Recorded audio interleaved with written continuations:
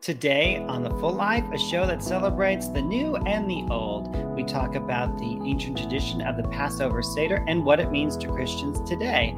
Plus, we highlight ways Christians are evangelizing in new ways. Stay tuned. Different Christian perspectives coming together to have important conversations about our faith and help you live in the fullness of life God wants for you each and every day. This is The Full Life with Joseph Mancuso, Carolyn Pankella, Hank Johnson, and Jenny Stavale. Come join the conversation. And welcome to another episode of The Full Life. Thanks so much for joining us. And if you don't have a faith-sharing group, then this is the group for you. This is the show for you, because that's exactly what we do every week here. We refine our faith together. We talk about issues of faith and culture, and hopefully by the end, we can enrich each other's lives and get closer to that fullness of life God wants for each and every one of us. As always, we invite you to follow us on social media through Facebook, Twitter, Instagram, TikTok, YouTube, and our audio version of our podcast. And we always start a show with an encouraging word, and today's will come from Carolyn. I think even now, I'm overwhelmed with God's love for us, because, when he was in Gethsemane and he was crying out, praying, Lord, if it be thy will, take this cup from me. He knew what was getting ready to happen. He was getting ready to take on the sins of the world, my sin. It was everyone's sin, but he prayed it through and he went through with it. And I think it's his love. It's his love that took him to the cross. It's his love that kept him there. And I just think that is what I get overwhelmed with, is that while we were yet sinners, it's that scripture, Christ died for me. Not when I was at my best, not when I was looking the best and out singing in front of 20,000 people and ministering. No. While I was at my worst, he died for me. And what he did for me, he's done for everyone. I think that is the message for me, is his love is so great. It's that whole thing, Jesus plus nothing equals everything. He is enough. And I think that's what I get overwhelmed with during this season, is his love. God, when you were born, he had a plan. He had a purpose. You're not a mistake. And that is just my prayers, that you just today, through what we're even saying, that you would just feel us jumping out of the screen saying, you are loved.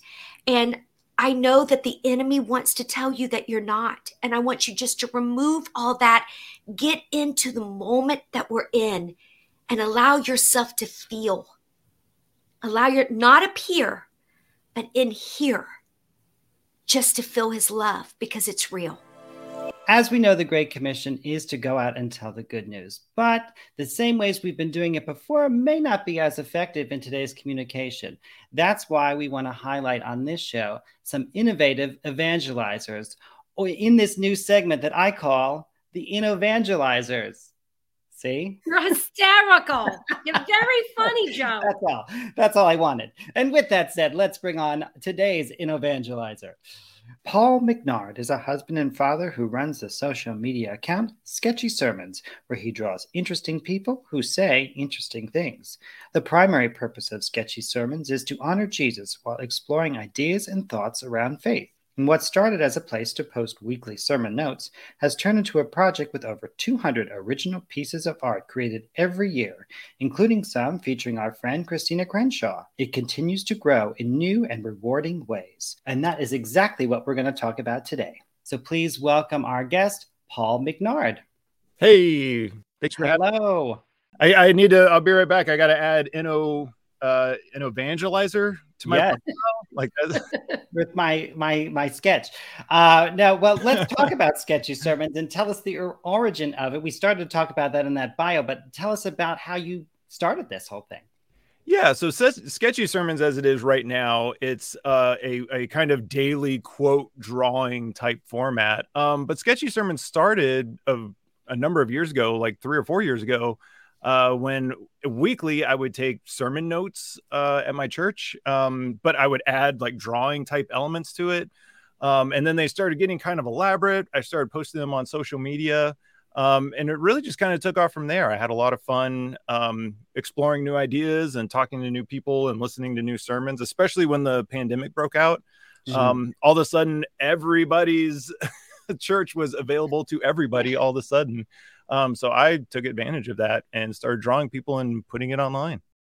A positive of the pandemic, indeed. Hey, Paul, kind of following up on that, right? You said you started off before where it was your church and your notes and posting online the pandemic, but now you've expanded. So how exactly do you pick your sketches each time? And how do you pick quotes, which people to feature? Can you just talk us about that aspect of your process? It's an amalgamation of different things.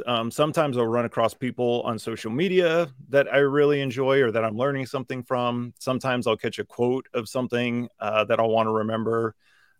So I get a lot of recommendations. People will send me pastors or people that they're interested in seeing. And then it's usually every morning I jump into this giant folder I have on my desktop, which now I think has like over 400 or 500 different things in it. And I kind of prayerfully try to find something in there that'll pop out for the day. I wish I had a good process. Even now, I've got this like little sticky note that's got like 7 things on it to do this week, even though I only have 4 posts left. So it's every week it's a little bit of a struggle, like who's going to go in where and what am I going to do?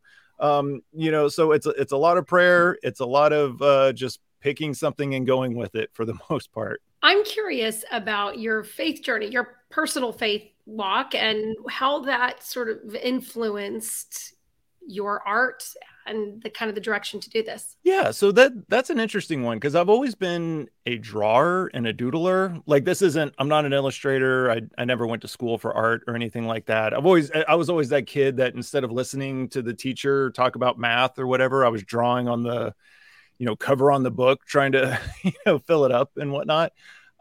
So I've always kind of been that person I guess I have an artistic bent, but I never did anything with it. But I found once I started combining like this artistic bent with my faith, they both kind of grew, to be honest. So, I was in this point where as a Christian, I was almost kind of on autopilot, where it's like, all right, I'm doing the things, I'm doing the serving, I'm reading the Bible when I need to read it, I'm going to church when I need to go. But then all of a sudden I had this new avenue to really start exploring different areas of my faith that I'd never either looked into or I kind of took for granted. I'd start out with pastors, learning the different preaching styles and the different things that they would talk about, but then it kind of moved into different voices online and in print and whatnot. So if anything, it's kind of exploded this whole the amount of content that's out there for a Christian. It's really kind of opened it up. And now just being able to enjoy the different parts, but even, when you start bringing the art into it, it's like, well, what does this mean? How can I illustrate this? What is this going to come out as and whatnot? So, I mean, if anything, it's been a tool for me to explore my faith. Because, Sketchy Sermons as it is right now is not an enterprise, right? It's been more my own personal journey into all these different things. Do you feel like you've learned more from the messages? I'm curious, like while you're listening, because like as a preacher, I don't know if Hank, you've ever experienced this, but I remember being at a church, real kind of hipster church when I was preaching once, and people were out there the whole time. No one's looking at me, and I see this happening. And finally, I remember saying, Am I boring you all? Like it was just one of those. And people held up their books with, no, we're sketching because we're hipsters. That's what we do. We throw paint on walls while people preach and lions come out of it, but I learned that they were saying that like, that's something the pastor felt like the people engaged more and they were learning from the messages as opposed to tuning out. It was helping them to connect more. Would you say that you were getting more out of the messages by the sketches? 100%. I mean, I every now and then somebody will ask me to do a speech to kids about this stuff, kind of teaching them how to do it. And I mean, science will show you like people forget almost the numbers I think are wrong because they're like, oh, people forget 90% of what you said, 10 minutes or an hour after you say it. But I'm like, people can listen to a half an hour sermon and I bet you they could not recite 3 minutes of that sermon an hour after you've heard it, right? Like, I think it's even worse than 10%. How does that make you feel, Hank and Jenny? You know, I asked them week after week, like, remember when we said that scripture last week, and everybody's gone like, deer in the headlights. Right. Yeah, exactly. And that's the thing. It's funny because it's, and I don't want to call anybody out. If you're the kind of person, a lot of people will sit down in the service and let it wash over them, and they'll catch something. And you know what? That's beautiful too.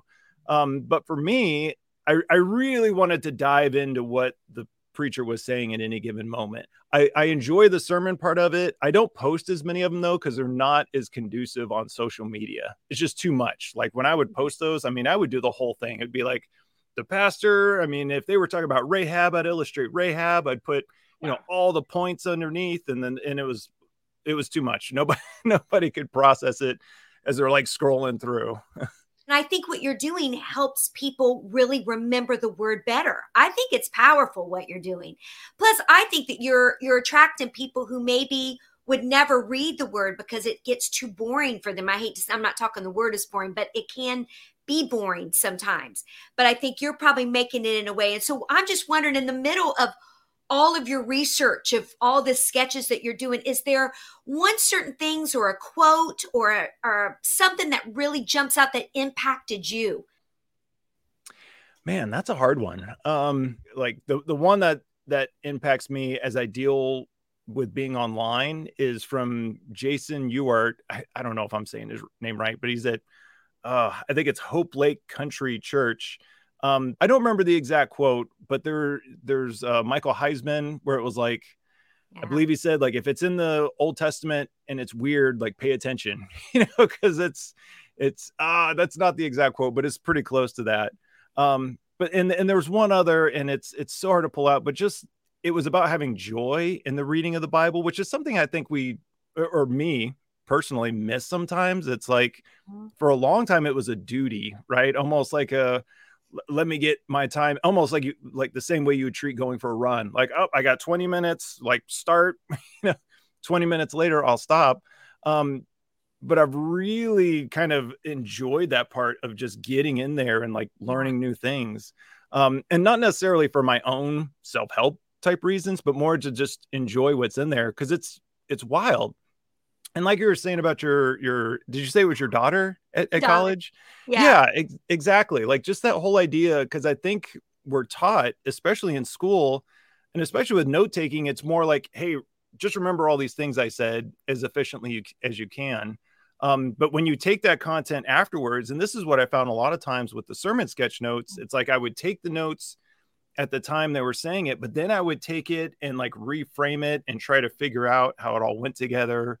And I would ask questions, and, it's like, I don't know. I almost feel like that's the learning part right there is, the preacher put all this stuff together. Yeah. They spent all this time. Now I could take it on my own time and really spend time in it, learning, what they were trying to put out there, what God's trying to teach. What is the message you want to leave with people? What do you want them to get out following the feed? My biggest goal in doing all this is to encourage people in their faith with Jesus Christ, like 100% full stop. I know there's a lot of accounts out there that, do different things, but mine, I would hate for somebody to come there and get discouraged, not in like, not in a bad way, like if they come and they're like, hey, I'm going to stop sinning, like, I don't mean that kind of discouragement, but I would hate for somebody to come to my feed and turn around discouraged. So a lot of times the way that I draw things or whatnot, it's like, I just want people to be encouraged, to learn more, to explore, to be more open to things, to be kinder to each other. But yeah, 100% is that if somebody came to my feed and was like, what's the message here? Is that I love Jesus. He's got some great things that are on the page, and I hope I can bring them out in the people that are saying them on my feed. Amen. Well, Paul, thanks so much for joining us, and thanks so much for what you're doing through Sketchy Sermons. Yeah, no, thank you for having me. This has been a lot of fun. I really appreciate it. And I'm sure we'll be talking to you again. And now from the new to the old, we go back to talk about the traditional Passover Seder. Our very own Jenny can take us through it and talk about what Christians can see through those ancient Hebrew traditions. So, the first thing I want to say, I want to remind, and I know I've said this on the show before, and I love, my husband always makes this joke, but it's true, that Mary was not a Catholic, John was not a Baptist, and Jesus was not a Christian. They were all Jews. We have been grafted in, and we've talked about that here in this program. And I want to say that first, because a lot of people may ask, why does a Christian even need to care about Passover? Why does that matter? So for one is to understand that Jesus was Jewish. And as such, the Last Supper was not the Last Supper that Jesus had with his disciples. It was a Passover Seder. You can go and read it. He says, I've eagerly desired to eat this Passover with you. When they were preparing for the Passover, of course, we know the Passover lambs are being slain. And so there is so much about Passion Week that is explained through the Passover. What I like to say about it is that Passover is Passion Week explained, or you could even say Passion Week like exploded, like you understand so much of Passion Week. Communion, the reason we should care about this is communion comes from Passover. The whole setup where he brings the cup in and where he brings the bread in and what the bread actually means. It's not just, hey, here's a piece of bread, it means my body. It means so much more. And you cannot fully appreciate it if you don't understand the Passover, because he was introducing all these elements as a part of the Passover Seder. So Jenny, let's start here. What are the traditional elements of the Seder plate? Well, I have my little Seder plate here, my large Seder plate, but I can't hold it up like this with things on it. But you can see there's some writing there in Hebrew and in English. You have the egg. There's a lot of talk about why the egg is even there. The egg is more of a tradition. And a few of the things on here are more like traditions that have been over the past several hundred years. But the key elements is you do have that. You have the greens, which is like a lettuce, usually a piece of like red leaf lettuce or something like that. It can vary. The horseradish, the bitter herbs, the charotzi, and then the shank bone. So just to kind of go through those real quick, the charotzi is actually everybody's favorite part. Everything else really tastes horrible on the Seder plate, just to be honest, except for the charotzi, or some people call it caroset. It looks like charoset. And it's really, if you've had a Seder, gone through Passover Seder, you know this is the delicious part. It's apples and honey and raisins. Some people put dates in it, a little bit of sweet wine, you mix it up.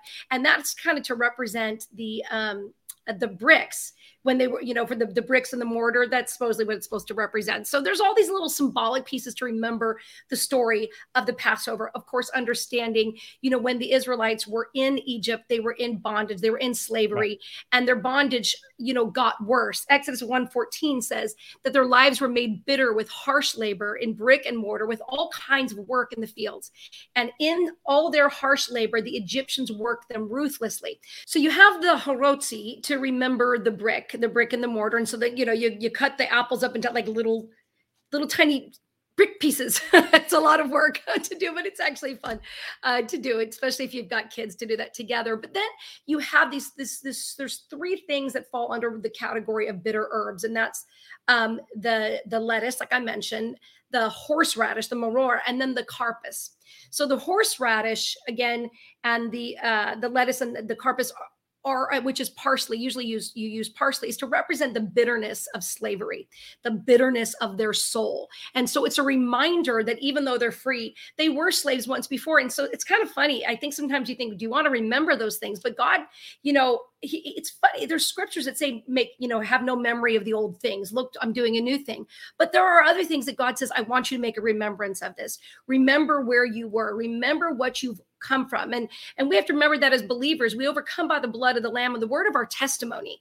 That's that memory. So during the Passover Seder, you eat the horseradish with the matzah. Some people like matzah. Most people don't. I find the gluten-free matzah is the best tasting. If you just want a little tip, it is the best one. But you eat it with the horseradish, and then you put like the lettuce with it. It's really not pleasant, but the point of it is to remember the harshness that we had. The one I like the most, though, is the carpus, and that's the parsley. I wish I had a little piece of parsley to show you to represent that bitterness, of slavery. But what you add to that, one other thing you didn't see on that plate, is on every table when you go through a Seder are bowls of salt water. And the salt water is to represent the tears. the tears that they shed while in slavery, while praying, for God to free them. And so what you do is they take the carpus, the parsley, and you dip it in the salt water. It's so delicious. It's like you can hear everybody groan actually when this part of they put it in their mouth, because this is actually terrible, except for, you'll have one little kid that goes, oh, I like it. They want something salty, but for the most part, it's pretty terrible. I was that little kid. I liked it when I was going to say, there's always like one or two kids that are like, I like the salty of that. But it's so we taste our tears. We remember our tears against that remembrance of where we came from. But what I have always found interesting about the carpus is the carpus also is meant to represent the hyssop that they used when they put the blood on the doorposts, of their house. Of course, we know that's what happened with Passover. They used hyssop to put on the doorpost. Well, where else do we hear about hyssop in the story of the of the Passion, is when Jesus was on the cross. It said that they dipped hyssop into the sour wine and they gave it to him. And we'll talk about that when we talk about the wine.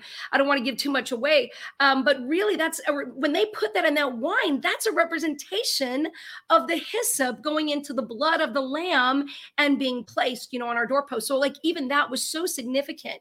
And so that's one of the things I love about the carpus. Also the carpus, represents hyssop, and hyssop was used for cleansing. It was a part of cleansing the lepers. There's a scripture, Psalms 51:7, that says, purge me with hyssop and I will be clean. Hank knows it. He was like, I know that one. But the thing I think I love the most about carpus, which is this parsley, is it means bounty. But when you reverse the letters, it actually means slavery. And so you had this slavery that turned into bounty. You also had these people that were bountiful. They increased bountifully. And because they were increasing bountifully, they were put into more slavery. So you see these things go hand in hand, but to remind us that the opposite of abundance is slavery. And so you have this reminder for Jewish people to not have an abundance. That's like slavery. That's like going back to that old mindset, kind of, where they were in bondage before. And so that is just a really beautiful element, I think, that's in that plate. So there's a lot on there. Of course, the last one being the most significant, I think, on the plate, and that would be the lamb. I love this part about the lamb. It's just, I love lamb. I love all about it. So I just want to, if you'll just share a little bit more on those two main elements of the lamb and the matzah. Well, obviously the key of all those things I mentioned on the Seder plate is going to be the lamb. I mean, that's right. That's the key for the Passover. That should be key for us with the, as believers. We know that John the Baptist said, behold the Lamb of God that takes away the sin of the world, so he was not referring to just any sacrifice. When he said that, he was referring to the Passover sacrifice, the Passover lamb. And, we get the story of the lamb from Exodus chapter 12, which is where we have the story of Passover. And it says on verse 3, speak to all the congregation of Israel, saying on the 10th of this month, that's the month of Nisan, which we actually just entered into. That's the first month actually of the biblical year. It's not Tishri and at the same time as Rosh Hashanah. That's a whole other thing. But speak to the congregation of Israel, saying on the 10th of this month, every man shall take for himself a lamb according to the house of his father, a lamb for a household. And if the household is too small for a lamb, let him and his neighbor next to him take it according to the number of persons. Now, verse 5, your lamb shall be without blemish, a male of the first year. Verse 6, you shall keep the lamb until the 14th day of the same month. Then the whole assembly of the congregation of Israel shall kill it at twilight, and they shall take some of the blood and put it on the two doorposts of the lintel of the houses where they eat it. And that's where we get the carpus was the hyssop that was used to put the blood there. What's so incredible about this story is that we have on the 10th day, you have them bringing the lambs into their home. Now, I want you to think about this for a minute. God tells them to bring a lamb in their home for 4 days and live with it for 4 days. Now, every other sacrifice, they're just to go get the lamb from the flock and take it in and take it to the temple, right? Or the priests go and do it. The people don't even get involved. This one, the people themselves have to be involved. They got to take that lamb, that 1-year-old lamb, and bring it into their home. For 4 days, it lives with them. Now, if you've ever had animals come in your home and live with you, you attach to them. Yeah, I have this little puppy and we're attached. It almost seems a bit cruel that God would say, bring this lamb into your home And then 4 days later, take it out. Don't just give it to the priest and turn a blind eye. You have to be involved in the death of this lamb. Why? It seems a little cruel. And I believe it's because God wanted the people to always be aware of the sanctity of life. Life is valuable. What we don't understand, like when we don't invest in something, when there's not a cost to us, it's not valuable. If we don't actually see, if we don't engage, and that's why God says to them afterwards, you have to eat of this. Your whole family has to eat. You can't just go, okay, the priest will take care of it for me. Someone else. You have to actually ingest this. You have to be involved. And they had to be involved in killing this lamb. And so God wanted them to see from the very beginning the value of sacrifice before he ever removed them from the land. And the Exodus happened. They needed to understand the value of a sacrifice. Now, what's cool about this is this: 10 days into the month, on the 10th of the month, the lamb comes in. On the 14th of the month, it's sacrificed. Now, if you do a little bit of math, you'll know, and I wonder how Hank feels about this, but Jesus didn't die on a Friday. It's just not possible. I think we may have talked about that before. It was most likely, it was a Thursday, because do some math. Thursday to Friday, Friday, Saturday, Saturday, Sunday. It's just mathematical question. The only reason Friday became a tradition was because of them calling it a Sabbath and people not understanding Hebrew roots, and they just assumed it was a Friday because it was a Sabbath. But a Passover is a Sabbath as well. So the reason that's important is because what do we have 4 days before Thursday? That's Palm Sunday. And it's Palm Sunday. So what you had happening on Palm Sunday was not just this coincidental thing that, Jesus was on a donkey and he's going to ride in Jerusalem and the people are singing Hosanna. The same exact day that the families were taking the lambs into their homes was the day Jesus was riding into Jerusalem and was welcomed into the homes and the hearts of the people. That was happening at the exact same time. What was happening is they were taking the lamb into their home. And 4 days later, when the Passover lambs were being sacrificed, that is when Yeshua was being sacrificed. I mean, this is nothing Jesus did was coincidental. Nothing was accidental. It was not just free for all. This was exactly at that time. So that's what's so beautiful about the lamb. So obviously, so much of this relates back to Jesus, or Yeshua, as his name would be. But, Jesus was also the bread of life, right? He calls himself the bread of life. Lechem lechai means bread of life. Was born in, we've talked about this, I think, before, Beit Lechem, the city Bethlehem, which means house of bread. He was the bread of life, Lechem Lechai, born in Beit Lechem. And so he talked about himself being the bread, but he wasn't referring to just any bread. What he's referring to was the bread of the Passover Seder. And what's so interesting about the bread is that it's unleavened, which means, without, leaven represents sin. So we know so that was what's really important, is that they were to clear all the leaven out of their house. So we know that Jesus was without sin. So the unleavened bread really represents expectation of God acting. But the other thing that's so crazy about the unleavened bread that I just love so much is that there's a bread sack, basically, that has 3 compartments. The reason they have 3 compartments is that at the Seder table, there are 3 pieces of this matzah. This is the gluten-free is a little bit crumbly, but there are 3 that are in one container. I want you to understand that for a minute. The Jewish people that are doing Seder don't even recognize what that is, but all believers know immediately that's the representation of the Trinity, the Father, the Son, and the Holy Spirit. So you have at the Seder table, you have, an element that will have these 3 pieces. And what happens at the beginning of the Seder is that there's this section called motzi, Kiddush and motzi. It's a part of every even Shabbat. But the middle piece, I want you to get this. The middle piece of matzah out of the 3, they take the middle piece out. And mine is already broken here. But they take the middle piece, separate it from the top and the bottom. And then they break it. They take this matzah, and they wrap this broken piece in a linen cloth, and they hide it away. Now, I want to know if you're getting some of the symbolism. The middle piece is taken. It is broken. It is wrapped in linen, and it's hidden away. And whoever finds it at the end of the meal receives a great reward. Now, here's the other amazing thing about the matzah. I want you guys to look at this. There's holes. There's holes. Yes, I see. 2 elements to it. There's holes, and there are like the ribs. Lines, I don't know what to right? call it. Yeah, the lines. There's it's like up and down. Yeah. There are stripes. Oh, stripes. Wow. There's piercings and there's stripes. Yeah. Matzah is made, and it's been made this way for a long time now, pierced and striped. Why do they do that? Because matzah is not supposed to rise. Oh, They pierce and they stripe it so it doesn't rise. Now, I'm telling you what, if you don't believe by now, every Christian needs to go through a Passover. I mean, this should bring tears to your eyes when you recognize. I know, I feel it every time I teach it. It's so overwhelming that this is a part of this incredible meal, but it was a part of the Seder, the order of the Seder. Now, I want to tell you where this comes in, but I know that there's some other elements we should talk about before we do. You've mentioned briefly the wine. So most of us who are Christians, we're familiar with the cup and what it represents or what we think it represents. But for us, it's usually one cup, right? Depending on your tradition. However, in the Passover, there's 4 cups of wine. So can you kind of explain why 4 and some of the symbolism there? Okay.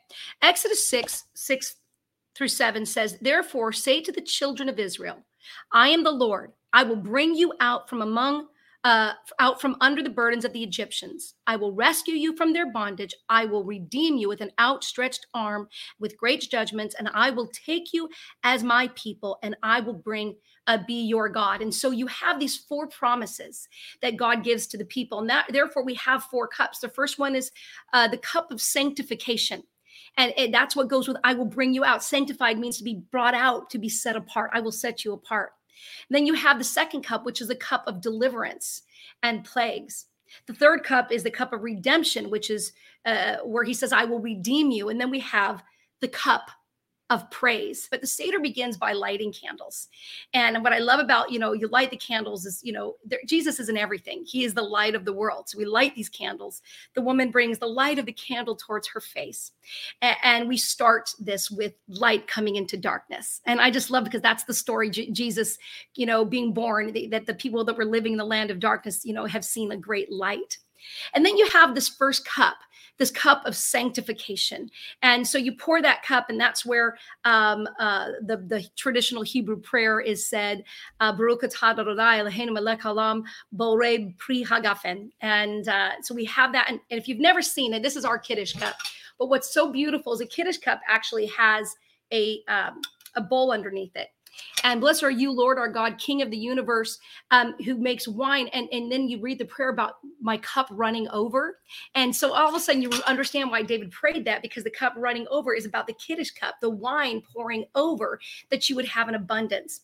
So you begin with that cup. You have that cup. And then we go into that parsley, the dipping. We recite the story of the Passover. It's always important to tell the whole story, the whole Magid, the story, to remember that this chain has not been broken in 3,262 years, that this story has been told over and over again. From there, we go into these 4 questions. Why is tonight different than any other night? And there's these answers, and that's a way to get people to participate. But then we go into the second cup, which is very, very interesting. The second cup, which is the cup of plagues. I love this part, because when you do this cup, you pour your wine in. After you pour the wine in, you take it and you dip your finger in, and you take from your cup every time you mention one of the plagues. So you'll say, like, frogs, you take out wine. Gnats, you take out wine. Blood. And why do we do this? Because every time we celebrate a victory that God is giving to us, we need to remember the suffering of other people. The Jewish people's victory was brought about by the suffering other people suffered. Now, I have taught that I don't believe they needed to suffer. I believe that if they actually listened to the warnings of Moses, I think everyone had the same opportunity. I believe that what Moses gave was publicly declared, and people had that opportunity. But we know that people suffered. And so what God commands them is, take from your cup some of your joy. Some of your joy. Let's eat in all of our celebrations. Let's remember when other people have had to suffer. And so that's an important part of that cup, is that it is God's deliverance of us. It is the cup of deliverance, but we were delivered through plagues. So let's not forget that part of it. At that point, we sing the Dayenu, which the Dayenu is just this fun song that goes, it would have been enough. If God had done this for me, it would have been enough. If God had just brought us, visited us, it would have been enough. If God had taken us out of Egypt, but not delivered us to the Red Sea, it would have been enough. If God had delivered us through the Red Sea, but not, destroyed our enemies, it would have been enough. And it's this remembrance that whatever God does for us, we need to take a step and remember it would have been enough and be appreciative. I will say real quick, I would say that I particularly like that song because while you're being grateful and remembering of being thankful, you're also being very humble at the same time. And I think it's a really good balance of them both through that song. So I really like that song. Yeah, it's a really important part of the Seder, even though it's a fun song. Die, it's fun. We like to actually read it and then we'll sing it, because it is so significant.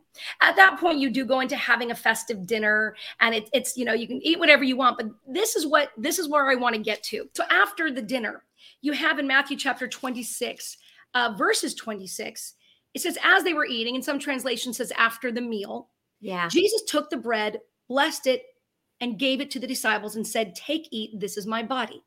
Then he took the cup and he gave thanks giving thanks, saying, drink from this. This is my blood of the new covenant, which was shed for many for the remission of sins. Now, this is what's so important. After the meal is where the afikomen is looked for. Now, remember, I told you about that before. Okay. Mm-hmm. The bread that's broken, wrapped in linen and hidden away. That is the bread that he took at the end of the meal and said, this is my body that was broken for you. The reason he says broken, because people say, well, it wasn't broken. He never broke any bones. Why did he say, well, this is my body's broken for you? Because he broke the bread, hid it away. Whenever we find it, we get a great reward. That reward is salvation. That's what he's talking about when he says, this is my body, which was broken for you. That's the afikomen. After that, then he says, this is my blood, right? That wasn't just any cup. That wasn't just a random cup of wine. That was the third cup, which comes after the meal, always after the meal. And that is the cup of redemption. Yeah. He's using this cup of redemption to say, I am redeeming you. This is what my blood is for. It is for redemption. I have brought you out. I set you apart. I sanctified you. I have delivered you, but now I am redeeming you. So that is what is so vital about bread and about wine, and that Jesus established this in a Passover Seder. Now we have a couple more cups and we can wrap this up, but it is kind of interesting. The cup of Elijah, if you understand that what they do is they pour a cup for Elijah, because they're expecting Elijah to come before the day of the Lord. So the Jewish people set a cup for him. Nobody drinks it. It's just poured, and there's a place setting set for him. And they actually, the kids go to the door and they knock on the door, and you run to the door to see if Elijah is there. Now think about the scripture. Behold, I stand at the door and knock. Whoever opens the door, I will come in and dine with him. Now, I want to go back to the afikomen for a minute, because the thing about the afikomen, it's not just that you receive a reward if you find it. The rule is, if you don't find it, if you don't find the afikomen, the meal cannot continue. See, the Jewish people are still in covenant with the Lord. They're still in covenant. But the meal, the fellowship, that moving on is what was not able to continue, because they did not find, until they find the afikomen and get that great reward, that meal cannot continue for them. If you remember, Jesus said, I will not drink of the fruit of the vine again until it's fulfilled in the kingdom of heaven, right? Yeah. He says that after the third cup. That means he did not have the fourth cup. What's interesting is the fourth cup is called the cup of praise, or the cup of completion. It's referred to as the cup of restoration, the cup of completion, but also the cup of praise. Now, think of this. The cup of praise goes with the hymn that is sung traditionally. They did not drink the wine, but I want you to know what is in this hymn that they sing. And it's in Psalms. It's known as the Hallel, and it's Psalms 115 through 118. I'm just going to read a couple of these for you. The right hand of the Lord is exalted. The right hand of the Lord does valiantly. I shall not die, but live and declare the works of the Lord. This is the song that Jesus sang with his disciples before going to the garden. I shall not die, but live and declare the works of the Lord. The Lord has chastened me severely, but he has not given me over to death. Open to me the gates of righteousness. I will go through them and I will praise the Lord. This is the gate of the Lord through which the righteous enter. The stone which the builders have rejected has become the chief cornerstone. This was the Lord's doing. It is marvelous in our eyes. This is the day the Lord has made, and I will rejoice and be glad in it. These are all the things that are sung with the cup of praise that these guys sang together before Jesus went to the garden. He was being encouraged through the Psalms. How much more do we need the word if the word himself was being encouraged through singing the word before he went to the garden, to be reminded he will live and not die? And I'm going to read this last one too, which is crazy. This is a part of it. Blessed is he who comes in the name of the Lord, is a part of the halal. They sing, God is the Lord. He has given us light. Bind the sacrifice with cords to the horns of the altar. That is a part of this Psalms that Jesus sang with his disciples. But he still didn't have that cup of praise. And I conclude this with sharing this with you. If you remember when he's on the cross, we talked about this early on. He's on the cross, and what is one of the last things he says? He says he thirsts, right? I thirst. They give him what? With hyssop, they give him sour wine. He tastes the wine, and what does he say after he drinks the wine?